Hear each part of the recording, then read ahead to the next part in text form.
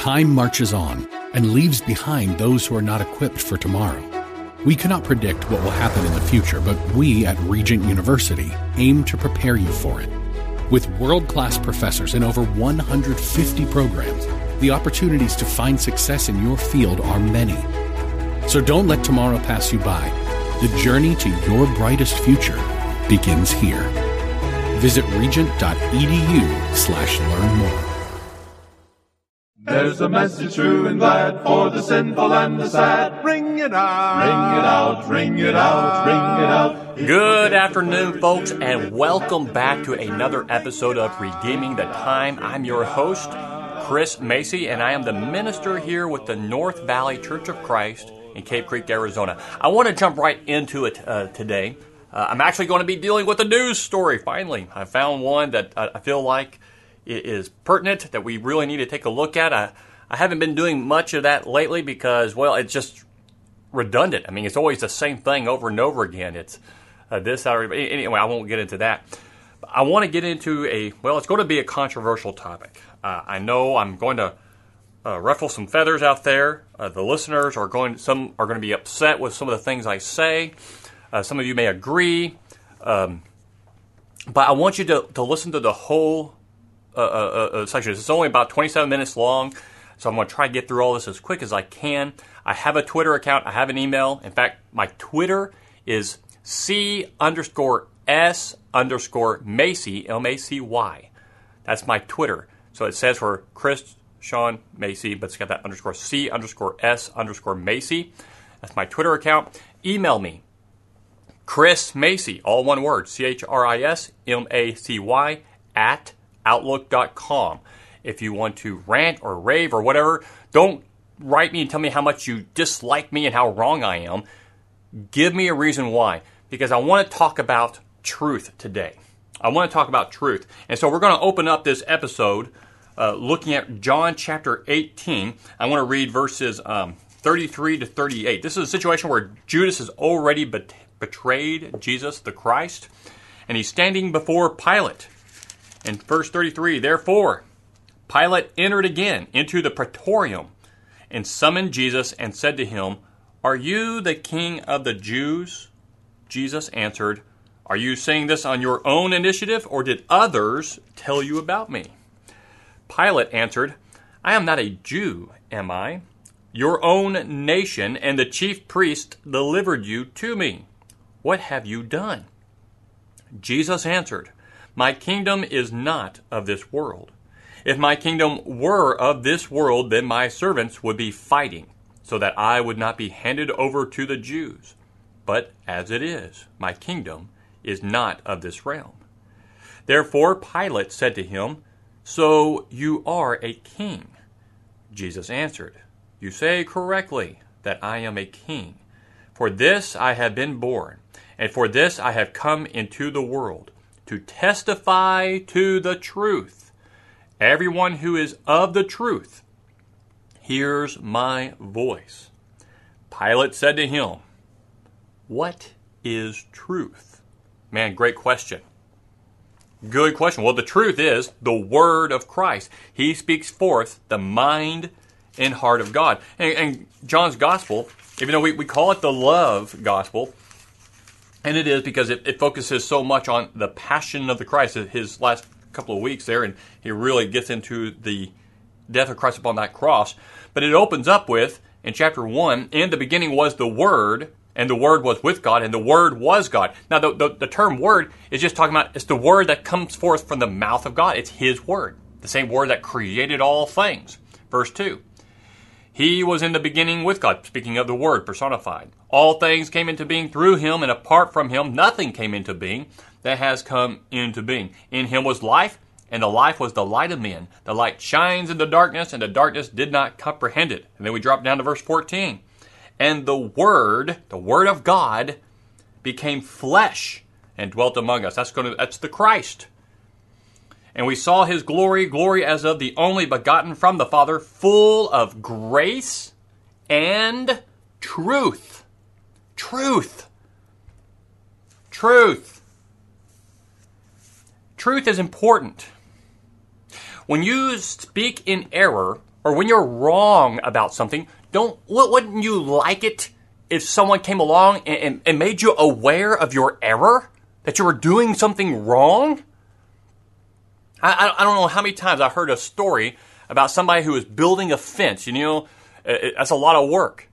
And one of the things, you get these real long poles you got to slam into the ground. And a lot of people will back their truck up. They'll stand on it so they can get up high, and they'll use that little metal slammer or maybe a sledgehammer to pound those spikes into the ground. They can wrap the barbed wire or the fencing around and keep it going. And how many times has someone fenced in their truck on accident? I know somebody who that happened to, but I'm not going to say his name here because I don't want to embarrass him. But he did it, and you had to remove part of the fence so he could get his truck out. Because you're just working and you're not thinking about it. But wouldn't it have been nice if someone came along and just simply said, "Hey, don't forget, don't fence your truck in." And if that's happened to you, if you have done that, then you're going to let someone know. You're going to give them the truth. Hey, be careful with this, and hopefully the person accepts it graciously. The truth. Just this last Sunday, I spoke in error on Sunday morning. It wasn't some salvation issue, and it wasn't even a biblical issue, although it has some biblical ramifications to it. And in fact, let me go ahead and just jump into that now. Sunday morning, I always write my lessons out word for word. I try to stick to my script so that I don't talk off the cuff, because when you talk off the cuff, guess what? That's when you get yourself in trouble. And I got myself in trouble because I came up with an interesting, I thought, illustration in my mind while I was up there, so I used it, and I spoke poorly. I had been in the military. I was in the Army. In my situation in the Army, and I wasn't only in for a couple of years in a few places, so hardly, been everywhere in the military. But in my short time in the few places, I saw a lot of guys drinking all the time. I saw a lot of guys cursing all the time. I mean, I was around it constantly. And it's one of the main reasons I couldn't stay in. I just couldn't take it anymore. I was done with it. I wanted to get out. And I made an illustration, but the way I worded it from the pulpit in front of my congregation was that this was the whole military. All the military was like this.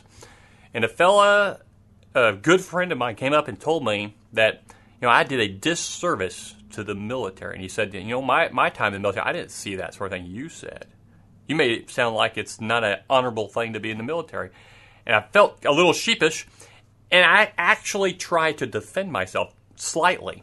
But I thought about it that afternoon, and I realized, he was right.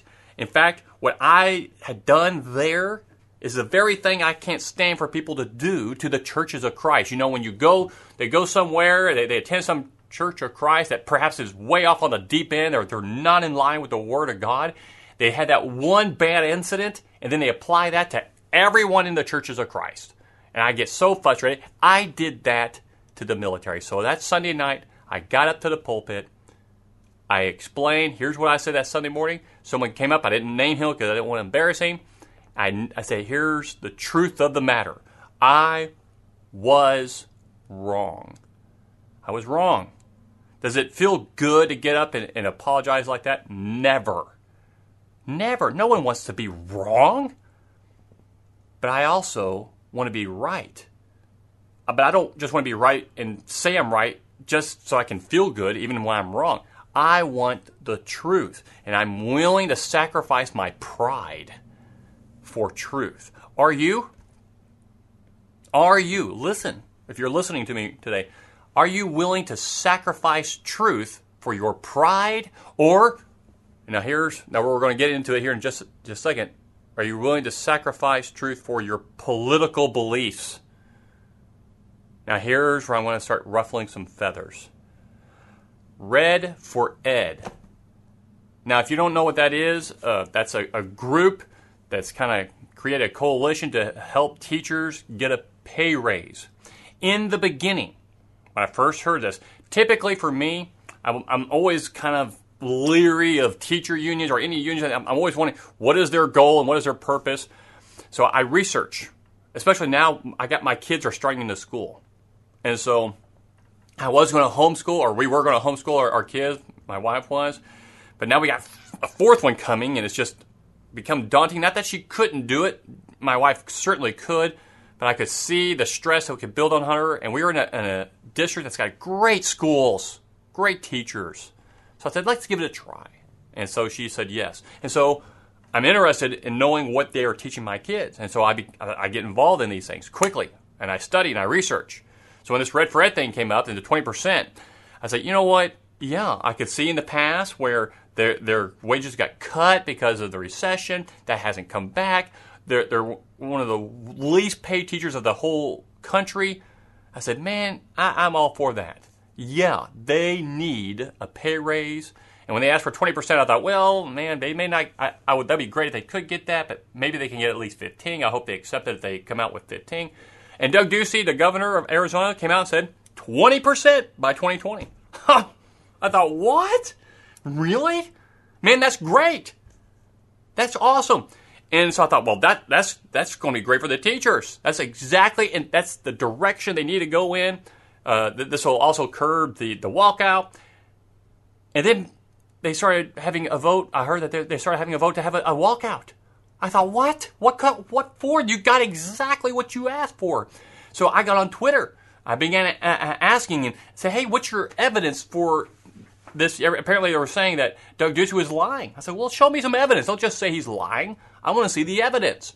So they started sending me links to these news articles talking about the situation. And one of the links I got was for, let me scroll up here on my computer, the Arizona Capital Times article titled, Ducey proposes spending sweeps, reductions, and rosy revenues to fund teacher raises. So the problem that the Red for Ed movement had was they said he was just shifting money around. Now, I read the article, and in it talks about the state budget analysts provided legislators an analysis of Ducey's plan, which the governor announced on April 12th amid empathetic teacher protests and threats of a strike. Okay, analysis of Ducey's plan. First off, the plan is very simple. Legislation has not been written. He has made it very clear, Ducey and the legislature, that their goal is to use revenue productions. Now, the Red for Ed movement says, no, they're shifting money from disabled children and using that. In fact, they even say that further down the article. To accomplish that amount of education spending, which is a lot of money, millions of dollars proposed for other state programs would be swept for education funding, or they would say moved, the Red for Ed. That includes $500,000 for Attorney General's Border Crimes Unit, $2 million in one-time funding for the developmentally disabled, $1 million for healthcare private prisons, and $8 million in one-time funding for Arizona universities. Well, first off, is that true? I mean, where is that coming from? Is that even going to be in the legislation? We don't know, first off. Secondly, $2 million in one-time funding for developmentally disabled. What is that? Okay, what is the $2 million one-time funding for? They don't say. I haven't been able to find anything anywhere to say, what was that funding for? And even so, is that really going to happen? Or is that just some analyst that threw that in there as a possibility? More than likely, because remember, they're still in the developmental stages here. They haven't even written the legislation. And so I go out there and I'm asking people, hey, why don't you wait and see what happens? Oh, we've been waiting forever. You got a governor saying he is going to make it happen. I mean, he has been blanketing this everywhere. If this doesn't happen, he is gone as a governor. And I think that's all they really care about. Now, I'm not saying the teachers that are voting for the strike. I think they're following along with the leadership in this Red for Ed. Now, this is my political views coming out here a little bit, but what I want to focus on is this. We need to wait for the full truth. I'm tired of this. We are so divided. There is no more reasonable understandings anymore between people. Jesus tells the Jews that were believing him that you will know the truth and the truth will set you free. In fact, let me turn over there to John chapter 8. That's where it's at, John chapter 8, verse 31. He had been speaking to them about the Son of Man. In verse 31 it says, so Jesus was saying to those Jews who had believed him, if you continue in my word, then you are truly disciples of mine. And you will know the truth, and the truth will make you free. Free from what? Sin. Sin and error. Because when you are armed with truth, you can know the lies. And it's hard today in our political environment to know truth because they just, in order to hide what they're doing, they propagate news of every source and to throw it out there. You got to weed through all this garbage to try and find truth. And I've been weeding. I'm not one of those professionals who can sit here and do this all day, but I'm not finding much. Where are they getting all these ideas of what they're doing up there in as legislators? I know what they're saying as legislators and as governors. Do I trust the government? Well, no, it's the government. But I do think that when they really put everything on the line, they're going to do something about it. And are we going to have a better economy in the future? It sure does look like it.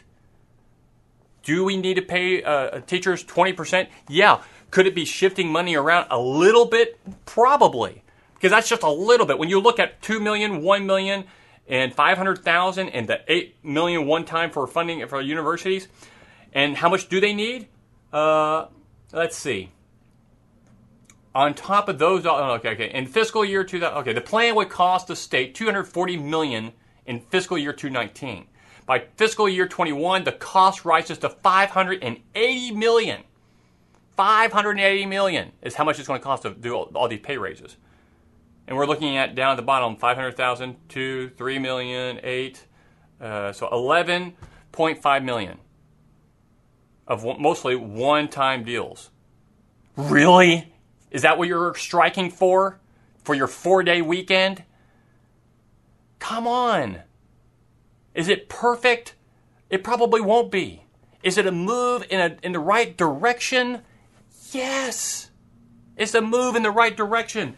Folks, we must be truth seekers in all things. Wait till you got all the facts. Number 2, you know what? Before we get into let me do this. We need to have a love like the Lord. What has this got to do with Red for Red and all this, Chris? This is just your political ramblings. Well, 1 Corinthians chapter 13. This is it. In fact, this is going to be a two points here, but 1 Corinthians chapter 13, that's what we know that as the love chapter. I'm at 17 minutes, okay. 1 Corinthians chapter 13,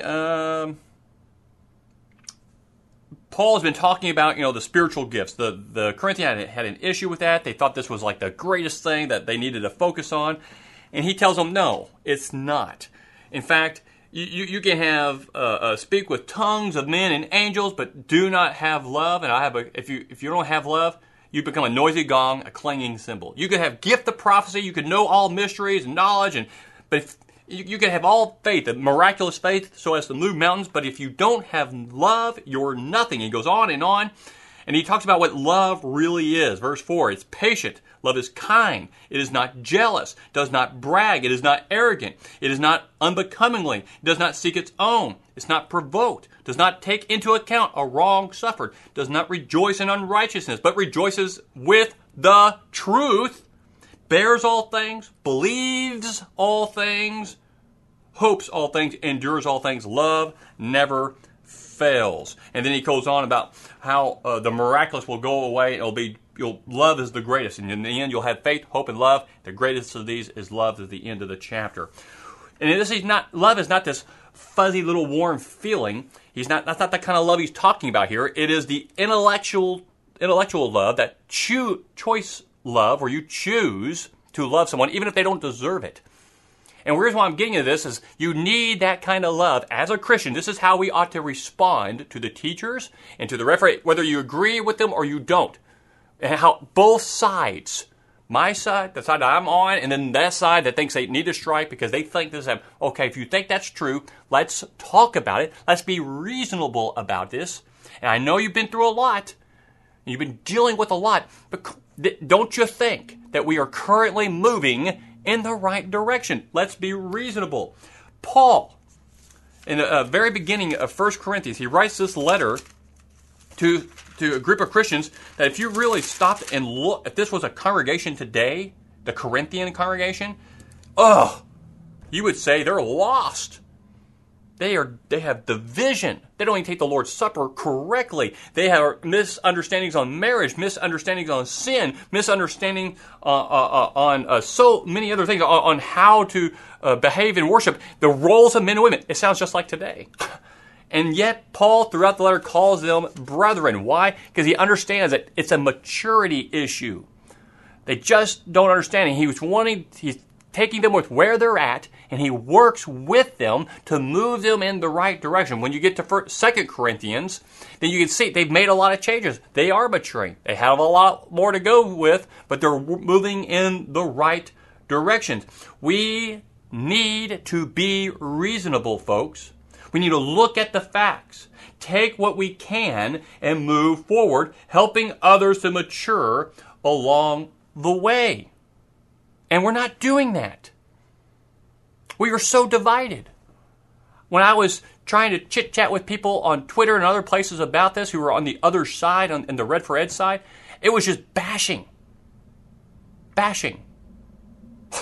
I mean, come on. Calm down, folks. Why? You don't even have all the facts yet. And you're going to go on strike? Oh, we're not trying to hurt the kids. We're trying to get our pay raises. 20%. 20%. I'm sorry. I know the majority of teachers out there really believe they're doing the right thing. What I'm seeing is political. I'm seeing political. You're not even waiting to see the truth of the matter. Your facts are baseless. They're baseless. I mean, here the only things I get, the closest thing I got was this one article from the AZ Capital Times. And even that, if that's true, that's a little... I mean, is it a big deal that he's moving $2 million for one-time funding from the developmental disabled, which I know is a big push here? Okay. What was that $2 million one-time funding for? And is that really happening, or is that just something the analysts who are looking at say, here's one of the things we can do? Is that really going to end up in the legislation? We don't know. We don't know. You had a lot of support. I think you're losing it because you're not being reasonable. Nothing's going to be perfect. And we as Christians need to understand that. And don't we also do this to our fellow brothers and sisters in Christ? When they make a mistake, we sometimes just lash on them. I've seen elders having to step down from their eldership because they commit one sin that became public. They made a mistake, and people pile on them. Now there are some sins that if they cheat on their wives, then you're going to have to step down from your eldership.